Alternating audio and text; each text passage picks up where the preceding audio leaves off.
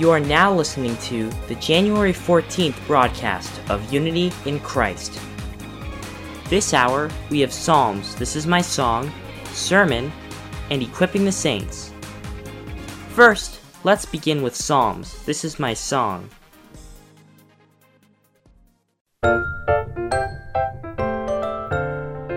Hello, Heart and Soul Gospel Ministry listeners. This is Terry with Psalms, This Is My Song, the program where we confess our hearts to the Lord. Have you ever asked yourself, what does it mean to leave everything to God? Does that mean I do not have to do anything? Have you ever wondered like this during your life with the Lord? I did, and a lot as a matter of fact. When I am faced with problems, I try my hardest to resolve them, searching for ways to take care of them. But when I read from the Bible, where it says to leave all my worries to the Lord, to leave my life to God, to cast my burdens upon Him, to be silent and to stay still, I wonder and contemplate it a lot with questions. Questions like, am I trying to solve these problems on my own? But would I really be okay if I did not take any action? What if I lose an opportunity because I didn't do anything about it? What if God gives the opportunity to someone else because I stayed still? How about you? Have you ever experienced what it means to trust God and leave everything to the Lord amid such worries? As you know, we live in a world in which we have to be responsible for our own lives. The world considers people who cannot take care of their lives as irresponsible and worthless. And thoughts like these affect our spiritual lives and sometimes cause us to try to resolve things that are happening in our own lives on our own and try to reach heaven on our own effort. So when we do not do anything about what is happening in our lives, we often see ourselves in fear. There is a chapter from the book of Psalms that make us consider what it means to leave things to God. It is Psalm chapter 46. Here is the first part of Psalm chapter 46 verse 10. Cease striving and know that I am God. Cease striving, or be still and know that I am God. I believe this is a verse that we must take to heart when we live such a busy and competitive worldly life. The Hebrew word for to be still is rapha. It does not mean simply to be quiet and do nothing. The original definition of rapha is to sink. It means sinking in water. It signifies how people become weak and lose strength because they are sinking. It also signifies how people let go of things from what they are holding to because they lose strength. So, rapha can be translated to let go, leave, desert, become alone, lose strength, become weak, or even become lazy. So what does it mean to cease striving or be still is to let go of my own strength and my own thoughts. It means to weaken my strength and my thoughts. God tells us to see how God is God by letting go of my strength, my thoughts, and my efforts. That's right. We cannot experience how God is God when we depend on our own strength, thoughts, and efforts. It is because we try to do everything on our own. That is why God tells us to let go of ourselves and experience God. Then how does God allow us to experience how God is God? Psalm chapter 46 starts with verse 1 by saying how God is our refuge and strength and how He is the great help in times of trouble. Also, throughout Psalm 46, it is described that even if the mountains, seas, or earth quake and tremble, God resides above them all. And even if all the nations of the world are in an uproar, He can quiet them down. The refuge in verse 1 is a place where we can be kept safe from danger or trouble. That is why a refuge is where we can go to stay protected. In verses 7 and 11, a word stronghold is used to describe God's character in addition to Him being a refuge. The word refuge means a place where we can stay safe from danger. The word stronghold, which is misgab in Hebrew, means high cliff. No one can easily attack when people are on a high cliff. Because God is our high cliff, no one can come that high and attack us if we reside in Him. We live in such a difficult period of time. Our health is challenged due to a pandemic, and that even caused us financial hardship throughout the world. From where can we get help? How can we solve these problems all on our own? Can there be anyone who can solve all these problems from the roots other than God Himself? I hope we can all experience how God is God by letting go of our strength, knowledge, experiences, and efforts that we rely on during this difficult time. When each of us has faithful trust, asks God for help, and goes out to Him, God is so faithful that He will allow us to experience His wonderful works and grace, and we will all praise Him. I like to finish today's stroll with Psalms by reading Psalm chapter 46 together. God is our refuge and strength, a very present help in trouble. Therefore we will not fear, though the earth should change, and though the mountains slip into the heart of the sea. Though its waters roar and foam, though the mountains quake at its swelling pride. Selah. There is a river whose streams make glad the city of God, the holy dwelling places of the Most High. God is in the midst of her, she will not be moved. God will help her when morning dawns. The nations make an uproar, the kingdoms tottered. He raised His voice, the earth melted. The Lord of hosts is with us. The God of Jacob is our stronghold. Selah. Come, behold the works of the Lord, who has wrought desolations in the earth. He makes wars to cease to the end of the earth. He breaks the bow and cuts the spear in two. He burns the chariot with fire. Cease striving and know that I am God. I will be exalted among the nations. I will be exalted in the earth. The Lord of hosts is with us. The God of Jacob is our stronghold. Selah.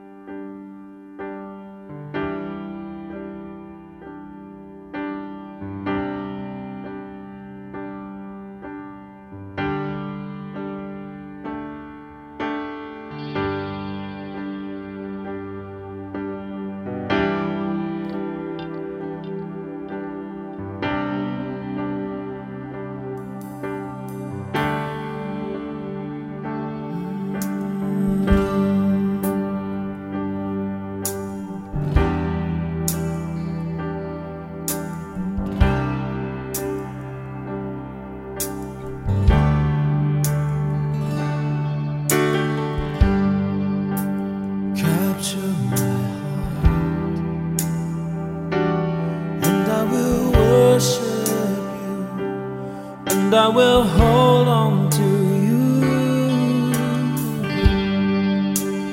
Everything in me I lay down, oh Lord, down at your feet. 'Cause you're the one I long for. You're the one I need.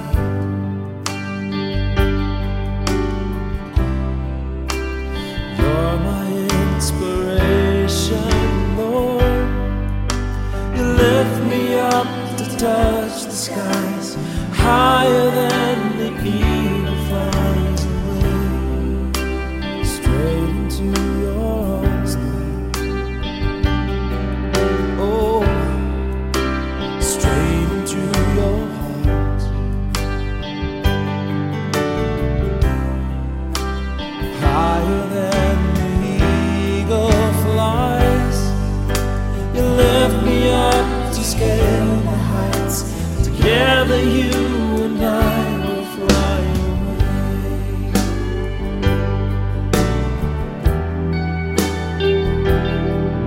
Gonna fly away.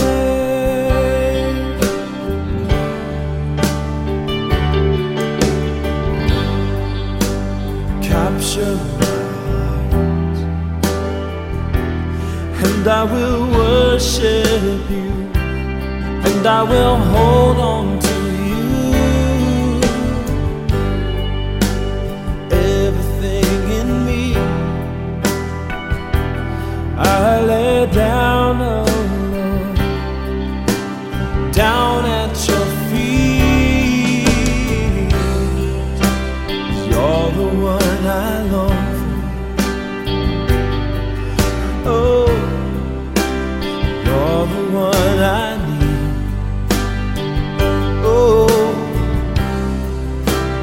you're my inspiration, Lord.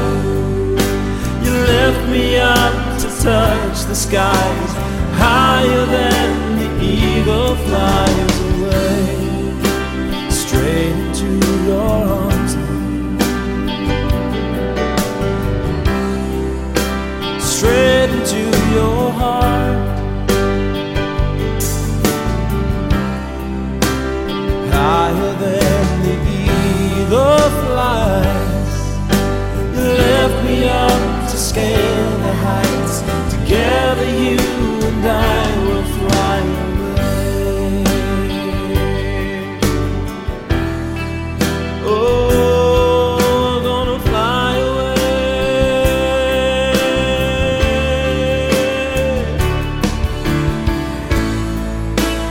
Capture my heart, oh, and I will worship you, and I will hold on to you. Everything in me, I lay down, oh Lord, I lay down at your feet.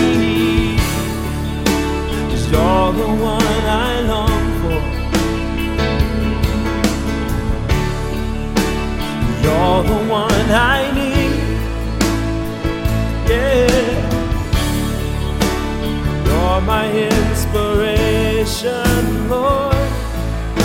You lift me up to touch the skies, higher than the eagle flies away, straight into your arms, Lord. Yes, straight into your heart. Higher than the eagle flies, you lift me up to scale the heights. Together you and I will fly away. Yes, we're gonna fly away. Hey, straight into your heart. Oh, higher than the eagle flies, you lift me up to scale the heights. Together you and I will fly away.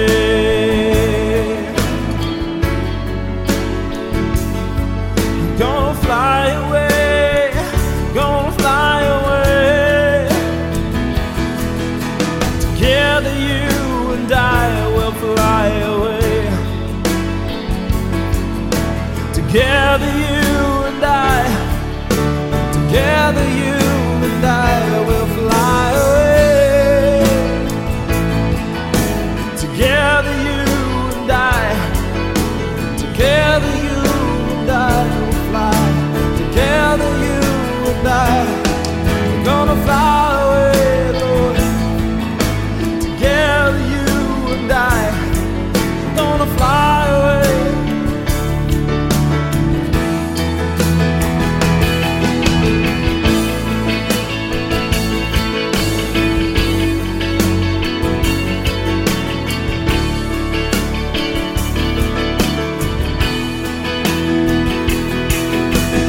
Together you and I, oh,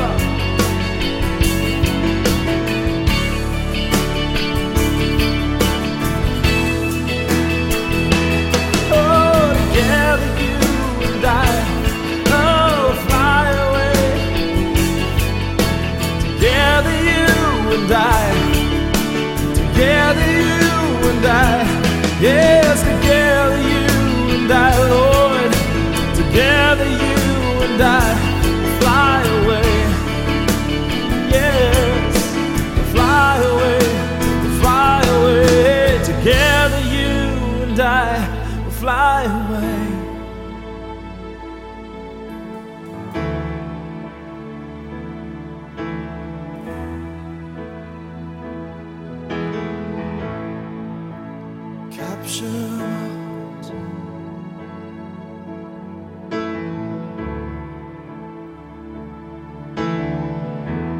Every affection, let it be captured by you. Every passion, every beating of my heart, let it be captured by your love.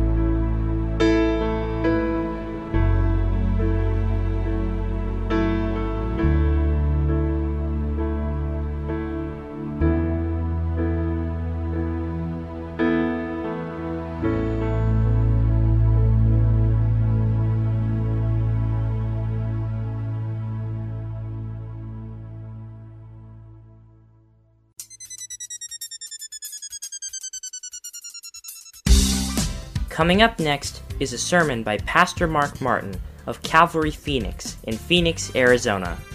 Today's topic is giving evidence for your faith. I hope you have a blessed time with Pastor Mark. We have been looking at what the Bible said before our baptism week last week. We were talking about what the Bible says about generosity. We were looking at the church of Philippi. We were in the book of Acts, looking at this church of Philippi that Paul planted. And then it dawned on us that 10 years later, Paul wrote a letter to them called the book of Philippians. And we could read the letter of the book to the Philippians, and we could find out something about that church, how that church was a decade later. And so we've seen a lot of things, and many of the things that we've seen about that church, we've had real application to our own lives. And as I was thinking about their generosity last time, it made me think about giving. And I'm thinking, as you grow and mature in your Christian life, the Lord's going to begin to talk to you about finances. It's part of Christian growth. You're a new believer, or you were stunted in your walk with the Lord. You've known the Lord a while, but now you're beginning to grow in the Lord. Well, this is something the Lord begins to talk to you about. And it's another big step up in your walk with Jesus.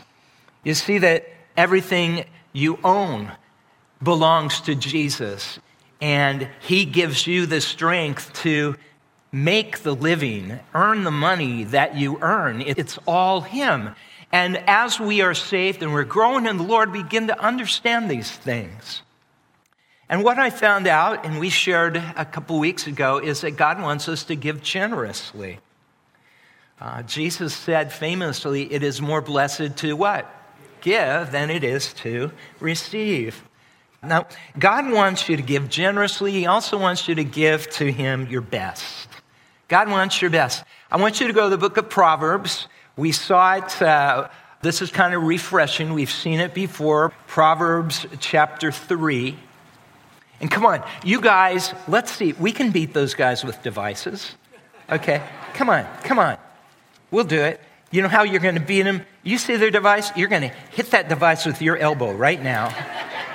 And you're going to beat them. All right, go ahead. You have permission.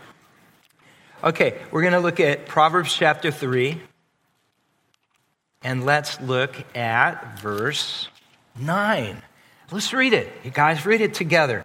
Honor the Lord with your wealth and with the first fruits of all your produce.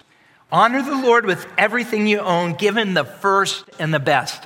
That's what that means. And then it goes on in verse 10 to say, Then your barns will be filled with plenty. We don't have barns that are filled, and we don't have vats full of wine.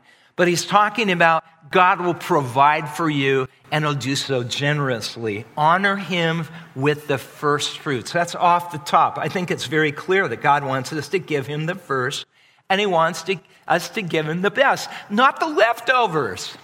I'm not going to have you come into our house and say, why don't you come on over, we'll serve you leftovers. No, we won't do that. We want to serve you our best.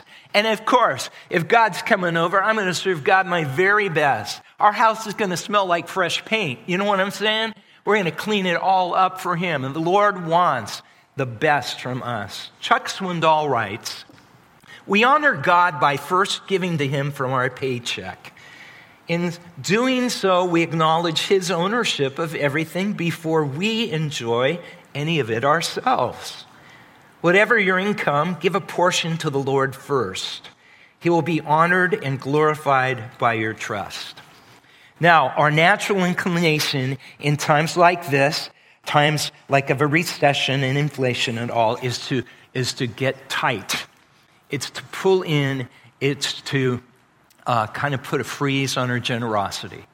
That is natural, all right? I'm just saying, that's natural. I feel the same way. Like, we almost get anxious when we give. Look, Jesus says, talking about scary times in life, be anxious for how much? Nothing. Don't worry about anything. God will take care of you. And what I have to remind myself during those anxious times is, wait a minute, I'm thinking like God isn't going to take care of me. I'm living like I don't have a father in heaven. I'm living like I am an orphan and I'm dependent on somewhere else for my livelihood. God says he'll take care of me. And so we trust God. You honor him from the first. You give God the first of whatever you have and leave the rest to God. He will take care of you. Amen? Don't follow that natural fleshly inclination. And you're not going to have to cope all by yourselves with your finances. You're not left alone. Now God is in the mix.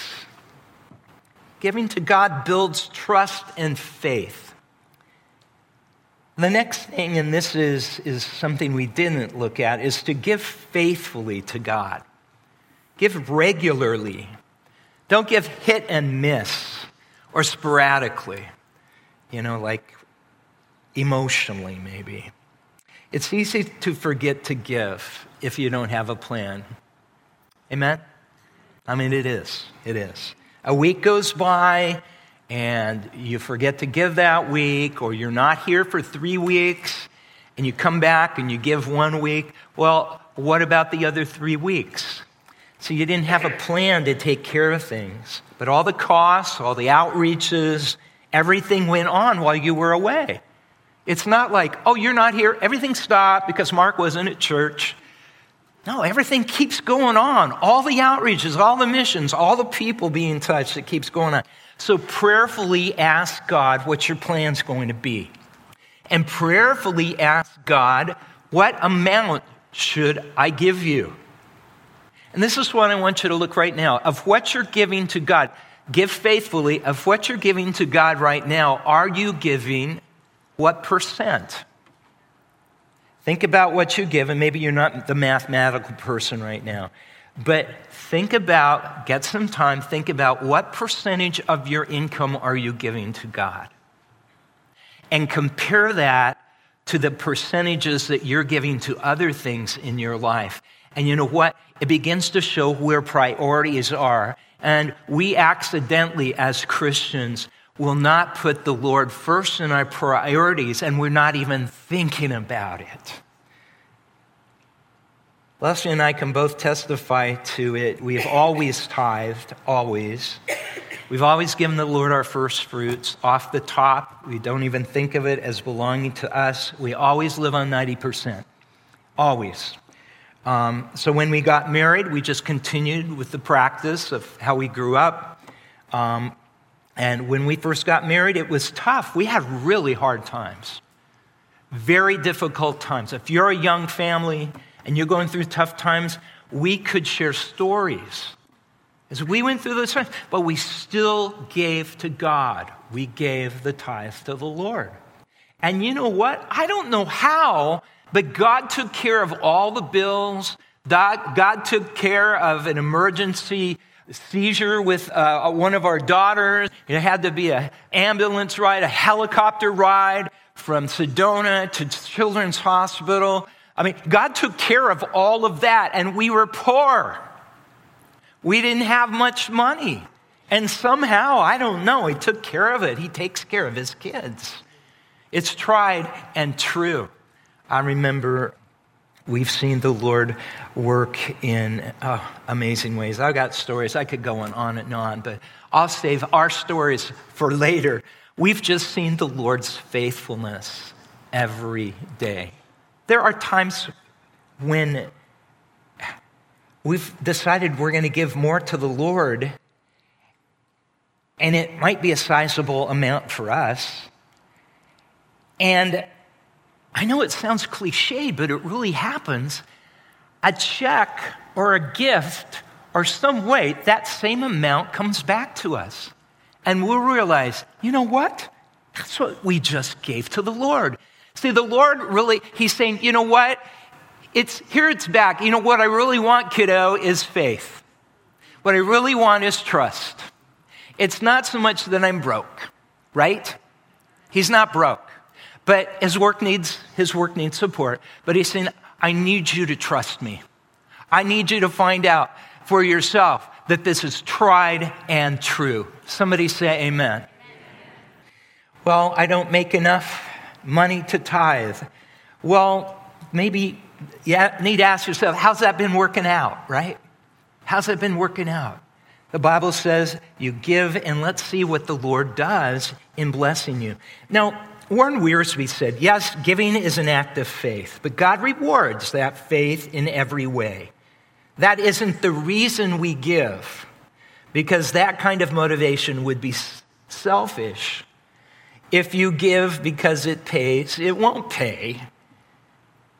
We give because we love God, amen? And we want to obey him, amen? And he's been very generous with us, amen? When we lay up treasures in heaven, they pay rich dividends for all eternity. I want to ask Pastor Zach and Ellie to come up here and share some stuff with us. Good morning, church. Morning. As you can see, this morning we're doing a talk about money. Pastor Mark is sharing about generosity and tithing and giving our offerings. And this is always a touchy subject here because it's our money. And sharing about money at church is always a difficult subject because money is important to us.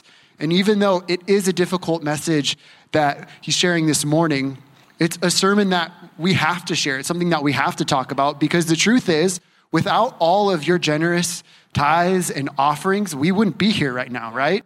We wouldn't be able to be in this wonderful building here at this campus or over at the Central campus. We wouldn't be able to do all of the amazing things that Calvary Phoenix does, not just every week, but every single day. We're seeing transformation happen in our communities, at our schools, and on our campuses. So Pastor Mark has asked Ellie and myself to share just a little bit of the vision, really the vision behind why we give, and a few testimonies. We want to share some testimonies from actually some of you out there of what living with open hands toward God can look like. So if you didn't know, the vision of our church, of Calvary Phoenix, is to point people to Jesus. That's what we do in everything we do here. We are trying to point people to Jesus through our services, through our outreaches, our classes, and all of our ministries. We aim to point people to Jesus. And we accomplish that vision through our mission, which is our 3 E's. You've probably heard this over and over again, but we believe in it. It's our mission. The 3 E's are to exalt the Lord, to equip his people, and to engage the world, which is in need of his love. So when we give here at our church, we aren't just giving towards a building or towards the utilities or to keep the carpets clean. Yeah, the money does go towards that, but we are really giving to see a gospel-centered transformation happen in our community. Can I get an amen for that? You just saw what is going on at yes, it's true. And I'm the pastor that oversees missions and outreach here at Calvary. So I'm going to get a little bit passionate about this. I'm going to get a little bit excited because I get to see every single day what your generous donations and tithes go towards and the way that it's impacting the communities around both of our campuses. So like you saw in the video, Love Our Schools Day, we started off with just one partner school with just a couple hundred. I think it was like 150 volunteers 6 years ago. And now we are up to 8 schools with over 500 volunteers showing up and not just beautifying campuses, but we're seeing actual discipleship happen, mentoring happening. And a lot of these schools now, instead of going to the district office when they have a problem, they call us first because they want us on their campuses. They see that it's more than just the tables being cleaned, but they're seeing actual transformation happen. And we have these great testimonies every year of not just the families, but the faculty and the staff that are getting to meet Jesus because of you guys and because of your offerings here at Calvary. So that's incredible. We also have a street ministry that goes every other Saturday down to downtown Phoenix to feed the unhoused community and the addicted and the lost. They give them food, they preach them the gospel and give them a worship service. And they see lives get changed there every single week or every week they're down there, see salvations happen.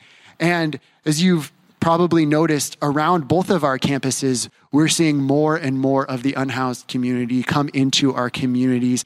And I promise you, us as a staff and our teams are working hard with Phoenix Rescue Mission, with the city of Phoenix and Glendale and our police officers to come up with really meaningful, impactful, gospel-centered, transformational ways for these people to get resources that they need and to meet Jesus. So there's going to be more to come on how you guys can get plugged in with ministering to the people that are literally on our campuses and around our communities.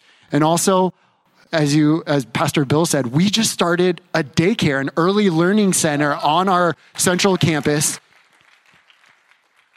And we're seeing families come in that before didn't have access to this kind of care because we are a DES certified daycare, which is allowing families that typically would be priced out of having that kind of care for their children in such a nice facility. We're allowing them in. They're having state subsidy to allow them to be a part of this. In the post-Roe world, this is one way that our church can come alongside at-risk families that are adoptive families or foster care families, and bring them into our church so that they can have Christ-centered childcare at our church. So just one more way that we are loving and ministering to the people in our community. So I just want to thank you for all of your kind donations and your offerings. So this is just what it goes to, just part of it. So Ellie's got something she wants to share as well.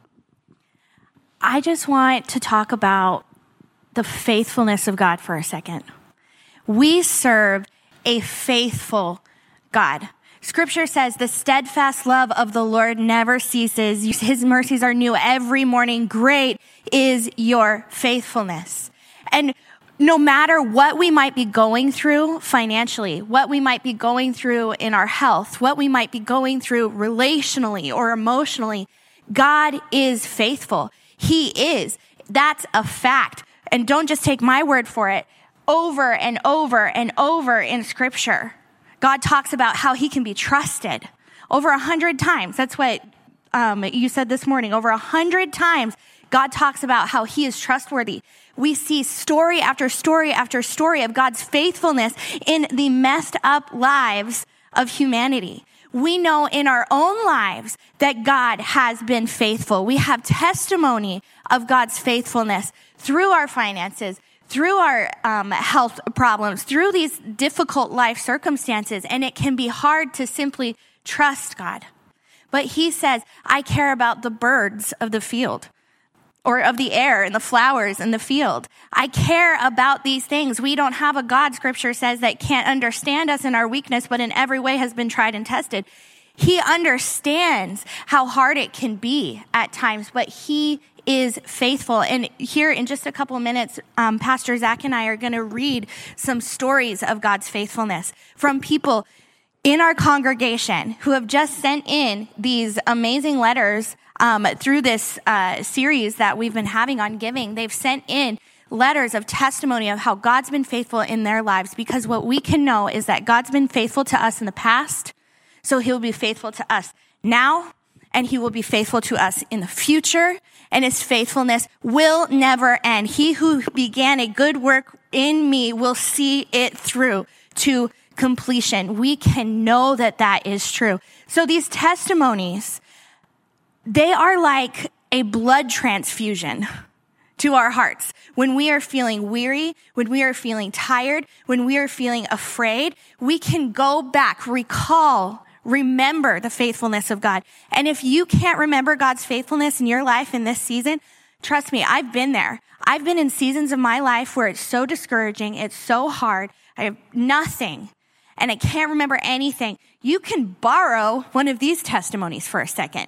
You can open up your scripture and borrow a testimony from a character in scripture. These things really happened. So we're going to read these testimonies as blood transfusions for our faith right now to empower us in everything that the Lord has called us to do. Well, like she said, these are some testimonies that were sent in of people in our congregation on how tithing or giving has really transformed their lives and their faith. So this one says, there's been many moments in my life as a Christian where tithing has been hard. I would often look at my bills every month and see no room for anything else. But I knew that I had been faithfully called to give generously to the Lord in the work of the ministry. Therefore, I committed myself to give no matter the circumstance. In this commitment, I have had countless times where the Lord has provided right when I needed it. One such story was when I first got married. I was still driving my first car, and it was on its last leg. Who's had a car there before? I had numerous occasions where I didn't know if it was even going to be able to get where I was going. Every time I would get in the car to start the engine, it was an act of faith, if you know what I mean. Every month, I was tempted to cut back my tithe and start making a car payment. Every time that happened, I would find faith arise in me to keep giving my tithe.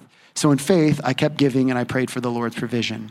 About a month after my prayer, I got an email from a close friend who told me that he was buying a new car and felt like he should give me his old one. I asked how much he wanted for the car, thinking maybe it was a typo, and he insisted that he wanted to give me the old car as a gift. I looked at the car and it had less than 100,000 miles on it, and it was near perfect condition. I was in awe of his generosity of the Lord's provision in my time of need. He had truly answered my prayers. Now, it was important to note, I don't think it was because I gave enough money and had enough faith that God provided a new car. My giving was rather a tangible representation of my commitment to rely on the Lord and the truth that he provides. I'm truly blessed and thankful that the Lord takes care of me. This is why I will always declare my trust in God by giving to his church. Amen. This person writes in and says, it's probably been a couple of decades since I was convicted by God to fully trust him with our finances. And we committed to tithing 10% to the church, plus occasional extra offerings or sponsorships through other ministries. I felt he was saying I didn't fully trust him if I was holding something as significant as money back from him. He provides for us and lets us control 90%, asking only a tenth to support his work through the church. We've seen God stretch the life out of our cars, our houses, our appliances, and all other consumables when we live frugally with a loose grip on our money. And it's been so cool to be able to help other people when we see a need. Over the years, he has never failed, and we have seen a consistent increase of our income in that we've slowly increased the percentage as we give and as we've felt led, and he has provided. Sometimes we get to thinking that what we give the Lord could easily cover a couple car payments each month, but we know we're investing in eternal things, and God keeps our paid-for vehicles running and provides when they break down or need to be replaced. I believe God doesn't fully have our heart until he has our wallet. Jesus said, our heart is where our treasure is. I want to keep that in his hands. I feel for those who are struggling, yet don't put God first in their finances. They're missing out on so much. With increasing uncertain times we're in, I can't imagine being on our own without God's hand of protection and blessing on our lives. We've got just two more quick ones that people wrote in. This one says, I just wanted to tell you that you're right when you say you can't outgive God.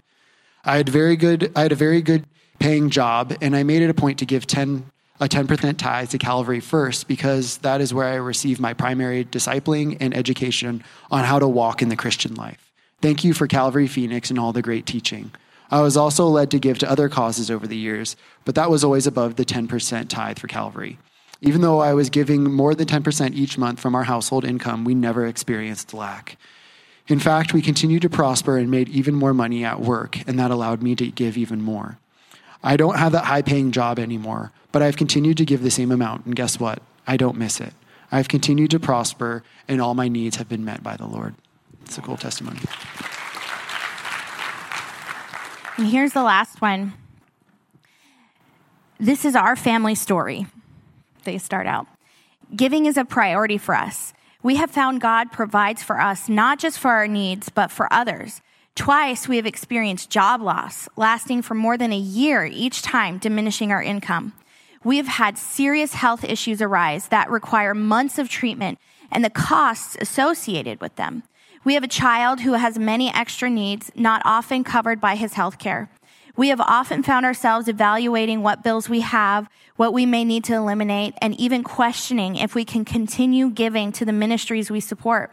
It can cause a bit of anxiety thinking about tithing when you're not sure if you will be able to pay for your health care, medicine, daily bills, groceries. We prayed and continued to tithe. Throughout each of these life events, we have had what we need to maintain our commitments to ministry and to pay for our bills. God provided more than we needed during some of these times, allowing us to help others. The one thing we know and trust is that God is faithful. God is faithful. Pastor Mark talked about how we are to have open hands to the Lord. We are to have this posture of our hands up, open to receive his blessing, but also open so that we can pour that blessing down on others, so that we can continue the work of ministry, so that we can go to the unhoused communities, so that we can go into our schools, so that we can go overseas through OCC, so that we can do these things, so that your life can be impacted, so that my life can be impacted. We have open hands so we can be a conduit of God's grace and mercy to those who don't know him, to help them receive his gospel, which is not a gospel of prosperity, but it's a gospel of faithfulness. He will be faithful. I promise you, he will be faithful. So Pastor Zach is going to close with a challenge for us today. Yeah. I know, like I said at the beginning, that this is always the sermon that can make us squirm in our chair a little bit when we're talking about money. But it is such an important spiritual discipline. We talk about our spiritual health in all aspects of our lives, but this is always a hard one when we start touching our pocketbooks. So like she said, I just have a challenge for you. Wherever you're at on your giving journey, I know that these next couple months are the ones that are always the most stressful in the year for most of us financially. And like Pastor Mark said, God tells us here, we can test him. So if you're just beginning on your financial journey, this is probably the best time for you to do that, to step out in faith and just to test him. Whether it's just in a small way or you want to work up towards that tithe, test him. And I promise, because it is a promise, that God will respond to you in an amazing way. And shameless plug, because like I said, I am the pastor that oversees missions and outreach here. If you'd like to jump into missions and outreach here at Calvary, we're having a vision meeting at 1:00 here at the Northwest campus, just to talk about the future of missions and outreach and the rest of the year. And if you'd like to be a part of one of our teams that is doing these outreaches to the schools and to the community around us, come over there. We're going to have some food for you. So 1:00, we'd love to see you in there and to see you get plugged into the heartbeat of our church. So thank you guys. God bless you. Thanks for hearing us out. We love you.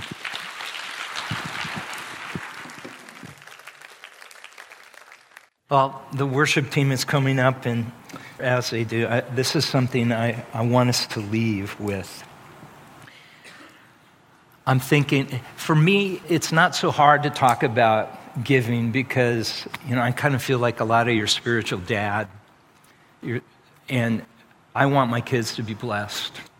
And you're missing out on blessings, and I don't want you to have that. It's hard times, and I want you to have blessings. But I want to end this way. I want to end with us focusing on the greatest giver of all. I want us to end looking at God and how much God has given to us. The Bible says this about Jesus, 2 Corinthians 8:9. You know the generous grace of our Lord Jesus Christ.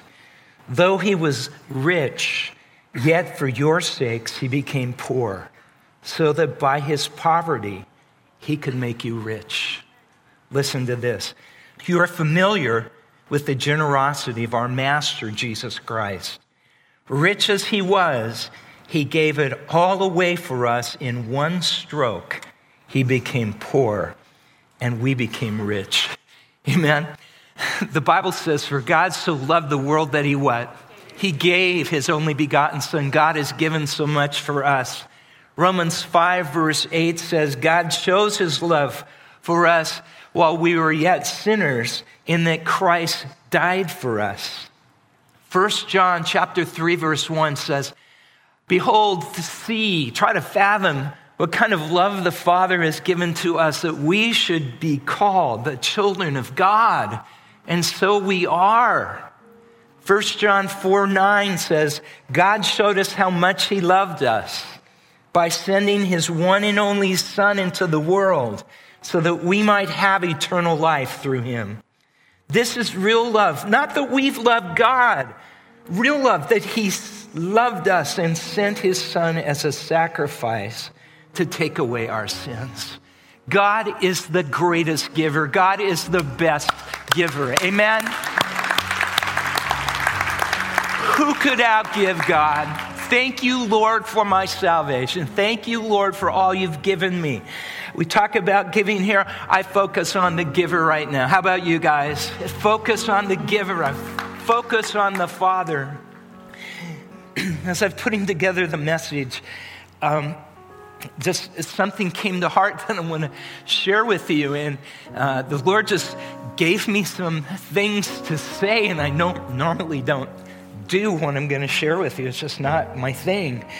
But it's what God has given us, and I want you to just think about it. And we're going to be overwhelmed by it. But he's given us love.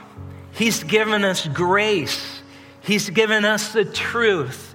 He's given us hope. He's given us his Son. He's given us mercy. He's given us his word. He's given us peace. He's given us his joy. He's given us his song. He's given us his church. He's given us salvation. He's given us the gospel. He's given us a refuge. He's given us his comfort. He's given us new mercies. He's given us heaven. He's given us a pardon. He's given us power. He's given us a new life. He's given us the Spirit. He's given us a purpose. He's given us a mission. He's given us a family. He's given us the bread of life. He's given us living water. He's given us understanding. He's given us our daily bread. He's giving us a living hope. And he has given us redemption through our Lord Jesus Christ. Amen. Let's stand up on our feet. God, give the Lord a praise. Thank you, Lord. Thank you, Lord. And let's turn our hearts now and let's just praise him for all that he's done.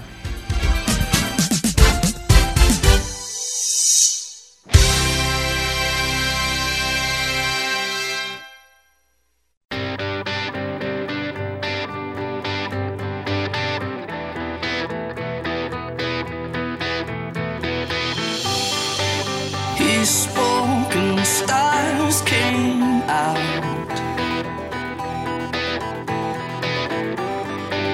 He spoke and the lightning flashed and thunder broke the quiet. He spoke and my heart, it burst to life.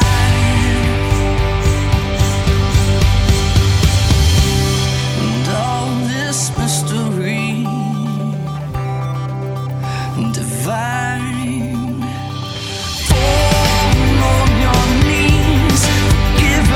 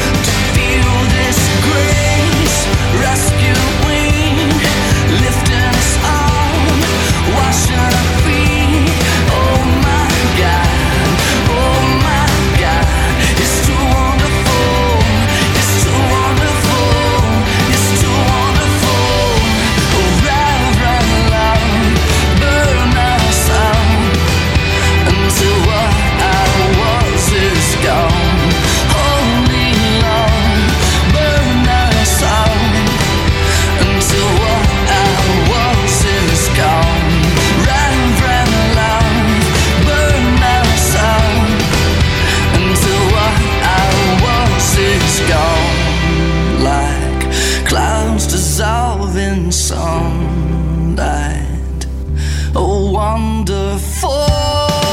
On your knees, forgiven and clean, forgiven and free. Oh my God, it's too wonderful, it's too wonderful. Oh, feel this grace, rescuing, lifting us up, washing our feet. Oh my God, it's too wonderful, it's too wonderful. Oh, wonder, oh, on your knees and wonder, oh, on your knees and wonder, oh, on your knees and wonder, oh, on your knees and wonder, oh, on your knees and wonder, oh, on your knees and wonder, oh, on your knees and wonder.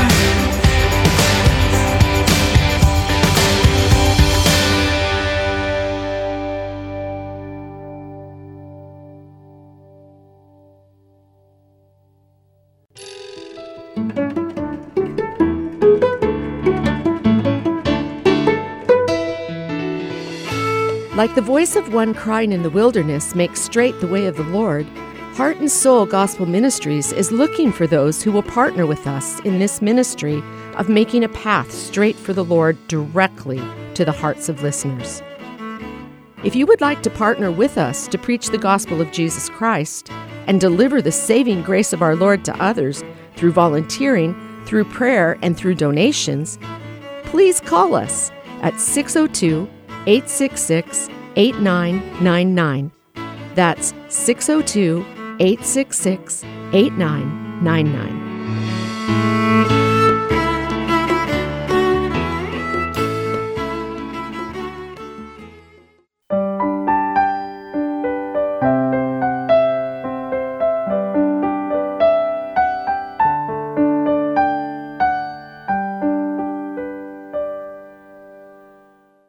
The following program is called Equipping the Saints.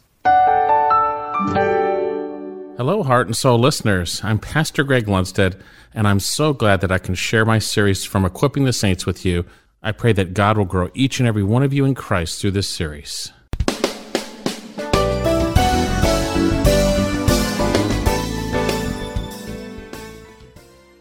Now, if you're diligent to read the Scripture, and if you've read through the Bible, you'll know that in the Old Testament, false prophets infiltrated Israel. They infiltrated the nation of Israel and Judah. And in the Gospels, we see Jesus warning against false prophets. And it's in almost every New Testament book that we have warnings concerning false prophets and teachers. Jude speaks of certain people having crept in unnoticed, turning the grace of God into licentiousness. We've seen in 2 Peter chapter 2 that false teachers will arise among you. Arise among you. And the Apostle Paul warned that evil men and impostors, this is 2,000 years ago, will proceed from bad to worse.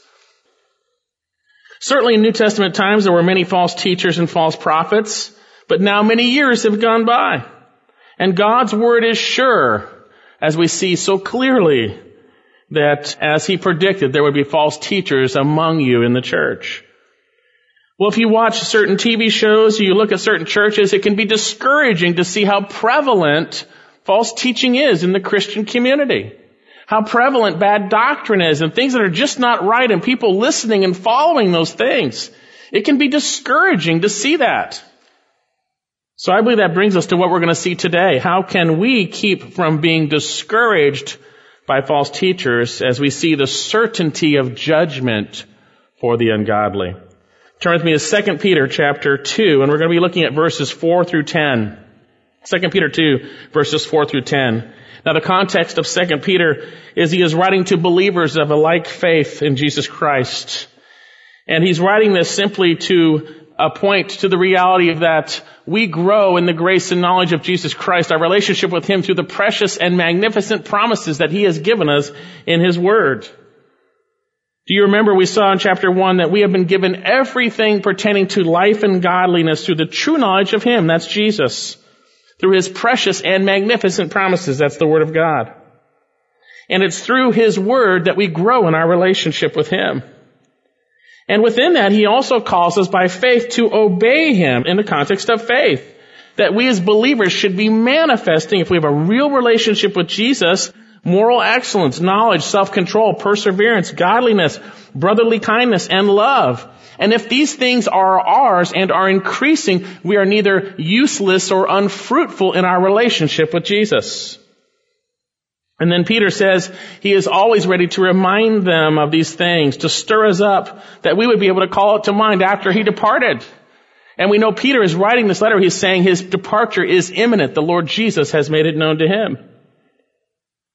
And so having reminded them of the absolute reality and surety of the Scriptures, we see that the written word is more sure than even experience, even genuine experience that Peter experienced. And we do beautifully to heed God's word, to pay attention. And we should know something first of all, the end of chapter 1, that no prophecy of Scripture or the written word becomes of one's own interpretation, because no prophecy ever came about by an act of human will, but men moved by the Spirit spoke from God. It's God's word, so we do well to pay attention to it. And then in chapters 2 and 3 of 2 Peter, we have Peter's warnings concerning those who would be a hindrance to us doing well, to us following what God says in His Word by His Spirit in the context of faith. And we saw so clearly that in this final letter, Peter was very concerned and gave warnings in great detail, which we're going to look at and be reminded of today. So how can we keep from being discouraged by false teachers? Again, we're going to see the certainty of judgment for the ungodly, and especially for false teachers. Now, last time we started in verse 1 of chapter 2, and we're going to start today in verse 4, but I want to read up through that. So join me in reading 2 Peter chapter 1. We'll start at verse 1. But false prophets also arose among the people, just as there will also be false teachers among you, who will secretly introduce destructive heresies, even denying the master who bought them, bringing swift destruction upon themselves. And many will follow their sensuality, and because of them, the way of truth will be maligned. And in their greed, they will exploit you with false words. Their judgment from long ago is not idle, and their destruction is not asleep. And then we begin our passage. For if God did not spare angels when they sinned, but cast them into hell and committed them to pits of darkness reserved for judgment, and did not spare the ancient world, but preserved Noah, a preacher of righteousness, with 7 others, when he brought a flood upon the world of the ungodly. And if he condemned the cities of Sodom and Gomorrah to destruction by reducing them to ashes, having made them an example for those who would live ungodly thereafter. And if he rescued righteous Lot, oppressed by the sensual conduct of unprincipled men, for by what he saw and heard, that righteous man, while living among them, felt his righteous soul tormented day after day with their lawless deeds. Then the Lord knows how to rescue the godly from temptation and to keep the unrighteous under punishment for the day of judgment. And especially those who indulge in the flesh and its corrupt desires and despise authority, daring self-willed, they do not tremble when they revile angelic majesties. You're saying that's a lot. There's a lot of references there. Well, hopefully we'll be able to see what we need to see to understand the intent of what Peter, inspired by the Spirit, is writing here. And I believe the first point in how we can keep from being discouraged if we are believers is that we must understand that God has already demonstrated He knows how to hold the unrighteous or ungodly under punishment for their ultimate judgment. Notice our passage in verse 4 begins with the term for. It's an explanation. For, if God did not spare angels. And then notice there's these ifs here. There's an if right there. For if. And then in verse 6, there's an if in italics. And then in verse 7, there's an if in italics. And if he rescued righteous Lot. The implication is these pieces are all one if statement. If this has happened, then we see in verse 9, the Lord knows how to rescue the godly from temptation.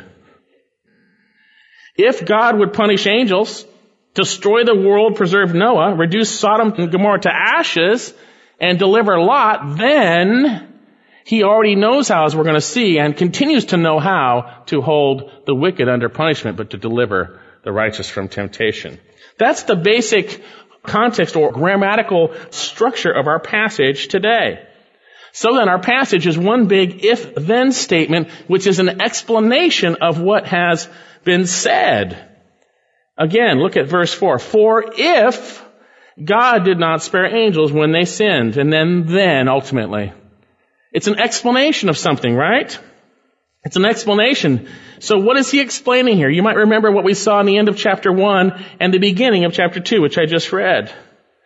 Remember, we saw that God's Word is everything we need for our walk with Jesus Christ, if our hearts are right and the Spirit is working in our lives. We've been given everything we need for life and godliness. We have His precious and magnificent promises, so we do well to heed them because it's God's Word, brought forth by God, right? And then with that, we have a contrast in chapter 2. But in light of God's Word, which is His Word alone, which you do well to heed, it's one thing to hear it, it's another thing to obey it. By the way, there's a lot of people that know God's Word and hear God's Word all the time, but don't heed it in their hearts. Don't heed it in their hearts. The Pharisees knew it really well, but they didn't heed it.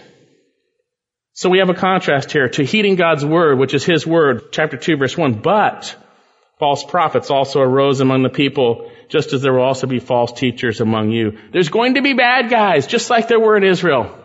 Bad guys and gals. They're going to arise, false teachers. And what are they going to do? Middle of verse 1, who will secretly introduce destructive heresies, even denying the master who bought them, bringing swift destruction upon themselves. They're going to introduce these ruinous teachings that ruin your walk with Jesus. You're not going to go to hell if you're a believer, but your walk with Christ can be temporarily ruined by wrong teaching that gets you off of a dependence on Jesus Christ and a humble dependence and trust in Him, allowing His Word to work in your life. And he says, destructive heresies, even up to the point where they would deny the master who bought them. But they are bringing swift destruction upon themselves, right? Bringing swift destruction. And there's going to be damage in the church. In the church, verse 2, and many will follow their sensuality.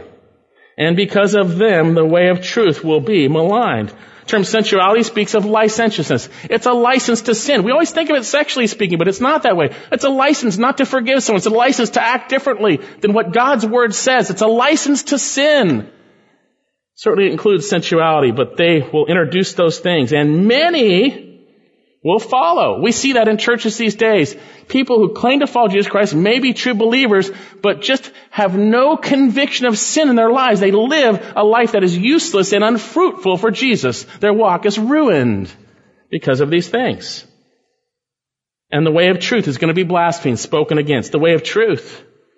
And then in verse 3, notice what it says. And in their greed, they will exploit you with false words. Hey, this is going to happen, it's saying. The term greed speaks of an intense selfish desire for something, especially wealth, power, position, gratification, whatever it might be. These people desire these things and they get it through ministering to people. That's what they get it from. They receive power, position, sensual gratification, whatever it might be. Position. They do it because they're greedy. In their greed, it says they will exploit you. The term exploit we saw last time means to do business. That's their business, is to exploit you. And what will they exploit you with? False, the term plastos. We get our word plastic from. Molded words. They're going to take the scriptures, they're going to twist it and mold it to exploit you. That's what Peter is warning us about. Bad guys are going to be in the church. And we need to be on guard that we are not exploited by false words, carried away by well-crafted words. As Peter would say in the end of this book, we should grow in the grace of knowledge of our Lord Jesus Christ rather than being carried away by the error of unprincipled men. Chapter 3, verse 17. The reality is there are dangers to our walk with Jesus, and they're in the church. There are those who will subvert, diminish, attack, lessen, dismiss, and twist and mock the Word of God. We see that. They carefully craft their words. to exploit you. They're evil people. But God doesn't miss a beat. Look at this passage here. The end of verse 3. Their judgment from long ago is not idle. Their destruction is not asleep. It may appear that they are getting away with it. You look at the church these days and you go, oh man, they are getting away with it. It may appear that way, but they're not. And then our passage is an explanation of how God has never let anyone get away with sin, and He never will let them get away with sin, especially false teachers. That's what our passage is about. So notice verse 3. And they agreed they will exploit you with false words. Their judgment from long ago is not idle, and their destruction is not asleep. And here's the explanation that we're going to look at today. For if God did not spare angels when they sinned, but cast them into hell and committed them to pits of darkness reserved for judgment. For if God would do this, and this, then of course He's going to take care of these false teachers and the ungodly, right? So we have 3 specific examples of God's previous judgment that He shows He knows how to deal with sin. And 2 examples of God delivering and preserving believers in the midst of those judgments. 2 examples, but 3. So we have the first example. If God committed, verse 4, for if God did not spare angels when they sinned, but cast them into hell and committed them into pits of darkness reserved for judgment. Angels are ministering servants. They are spirit beings. And we know from Revelation chapter 12 that when Satan fell, he took 1/3 of the angels with him. Those are fallen angels. Those are demons. They're fallen angels. And at this point, I believe our passage here alludes back to Genesis chapter 6. It alludes to a situation right before the fall. Genesis 6 and Jude and 1 Peter also alludes to it in chapter 3. Now, something we need to recognize here as we look at this is that these demons spoken of here, they are demons. They've fallen that when they sinned. And they are a special group. They are a special group that are now had been cast into hell, at least we'll see what that word says in a minute, committed them into pits of darkness reserved for judgment. This group of angels who sinned are in bondage right now. And there, as we see in the rest of Scripture, there are other fallen angels who are not in bondage. Remember the demon speaking to Jesus, have you come to torment us before the time, O Son of God? He was free, awaiting His judgment. But there's a special group that sinned so horribly, God used them as an example of judgment. And that's what we're seeing here, that God does not let sin go by. For if God did not spare angels when they sinned, but cast them, threw them into hell, and committed them into pits of darkness reserved for judgment. There's 2 parallel statements. Cast them into hell and threw them into pits of darkness. Now, it's unfortunate that your Bibles translate this word hell here, and you might have a note in your Bibles, but it comes from the Greek word Tartarus. Tartarus sounds like tartar sauce, right? Tartarus, right? The usual word in Scripture translated hell is Gehenna. And that speaks of a garbage dump that was off the edge of Jerusalem that would be continually burning. They throw trash and, dead stuff in there, That's what hell is like, right? And Jesus used that word to describe the place that was prepared for the devil and his angels. But here, this seems to speak of a place before their judgment. The term is Tartarus. And this term speaks of basically a place of punishment and torment. Place of torment. And it appears to be a temporal place where these fallen demons who sinned are awaiting. They were cast into this place reserved for their future judgment. Their future judgment. The passage speaks of a smaller group within a larger group that sinned so heinously, God brought immediate consequences on them. Now, what is this line that this group of angels crossed? What is this line that caused God to throw them into Tartarus and to put them in pits, those same parallel pits of darkness? Well, I believe it's the situation spoken of in Genesis chapter 6, in which the sons of God, that's a term used almost exclusively in the Old Testament of angels, by the way, in the Old Testament, cohabitated with the daughters of men, and the results were those freaks, the Nephilim. There's a lot of different views out there, and if I did have just Genesis, I wouldn't be confident in what I was saying, but we have this passage here and Jude, which I believe explain it. Now you can get the message I preached in Genesis chapter 6, in which I go into this in detail. I'm not going to explain every aspect of this. Genesis 6, we do go into that. But here, there was a situation in which the sons of God came upon the daughters of men. Now, the strongest biblical evidence for what I believe is happening here and in our passages in the book of Jude. Turn to Jude. It's just up right before Revelation. Right before Revelation. Now, in the book of Jude, it's one chapter, and Jude is writing that we would contend earnestly for the faith, ultimately because bad guys have crept in unnoticed, who turn the grace of God into licentiousness. Same stuff we're seeing in 2 Peter. And he begins to affirm the reality of what God thinks of these wicked men by giving examples of past judgment, and he includes a description of what we're seeing in 2 Peter. Jude, verse 5. Now I desire to remind you, though you know all things once for all, that the Lord, after saving a people out of the land of Egypt, subsequently destroyed those who did not believe. And then look at this. And angels who did not what? Keep their own domain, but abandon their proper abode, he has kept in eternal bonds under darkness for the judgment of the great day. That's what he's talking about in our passage, right? That's what he's talking about. It's exactly what we see in 2 Peter. There is a group of angels who are bound. Satan prowls about like a roaring lion. He's not bound right now, but these ones are bound. They abandoned their own domain. They did not keep their own domain. They abandoned their proper abode. They crossed a line, and God, when they did so, put them under punishment. Now, what type of line did they cross? What boundary did they cross? Look at verse 7. Just as, this is really important, just as it is saying, hey, I'm going to give an example of something that is just like what I just said. Just as Sodom and Gomorrah and the cities around them, since in the same way, listen to those terms, same way as these speaking of the angels, indulged in gross immorality and went after strange flesh. If you know the situation of Sodom and Gomorrah, I will talk a little bit about it later because it comes up in our passage. But when the two angels came to take Lot out and his family, there were those wicked men of Sodom who wanted to do things with those angels, which were very bad. In the same way, it was this evil. I believe that speaks of indulging in gross immorality, going after strange flesh. Jude verse 6, and angels who did not keep their own domain, but abandoned their proper abode. Verse 7, just as Sodom and Gomorrah, the cities around them, since they went in the same way, these indulged in gross immorality and went after strange flesh. We know the story. And exhibited as an example in undergoing punishment of eternal fire.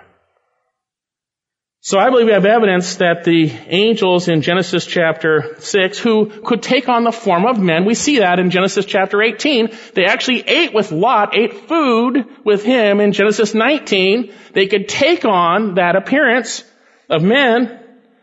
The bad demons, Genesis 6, crossed the line, and they did not keep their domain. They abandoned their proper abode, and God took care of them immediately. He judged them.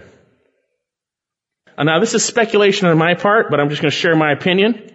It's probably thought that as Satan wanted to corrupt the line of human beings, that he understood from what God had declared that through Eve's seed would come the Messiah. There would be one who would take on human flesh and be the Savior of the world. And it appears Satan tried to do something, or his angels who did it were condemned immediately. And I think actually within that, in 1 Peter chapter 3, and when it speaks of Christ having died in the flesh and made alive in the spirit, he made proclamation to the spirits now in prison. What was the proclamation? He's won. It is finished. Victorious. You lost. So with this in mind, God brought judgment immediately. Back to our passage in 2 Peter. Whether you understand what they did or you agree with what I share, that's not important. They crossed a line and God judged them. God judged them. Verse 4, for if God did not spare angels when they sinned, but cast them into hell or Tartarus and committed them to pits of darkness reserved for judgment. They are being held for judgment and then their final punishment in the lake of fire, which is prepared for the devil and his angels, by the way. So the point is, God has already demonstrated he will judge. God has already demonstrated in this example he will judge. And they're awaiting it. But there's more examples. Look at verse 5. And did not, and it's the subject is God, by the way. Now the Greek word has that subject inherent, he. And he did not spare the ancient world, but preserved Noah, a preacher of righteousness.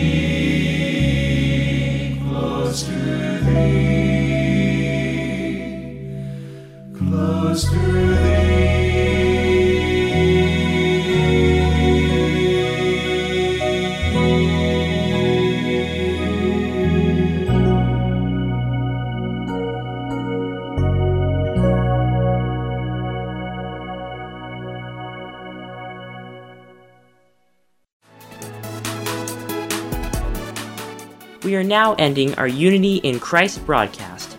Thank you for listening, and I look forward to being with you again next week.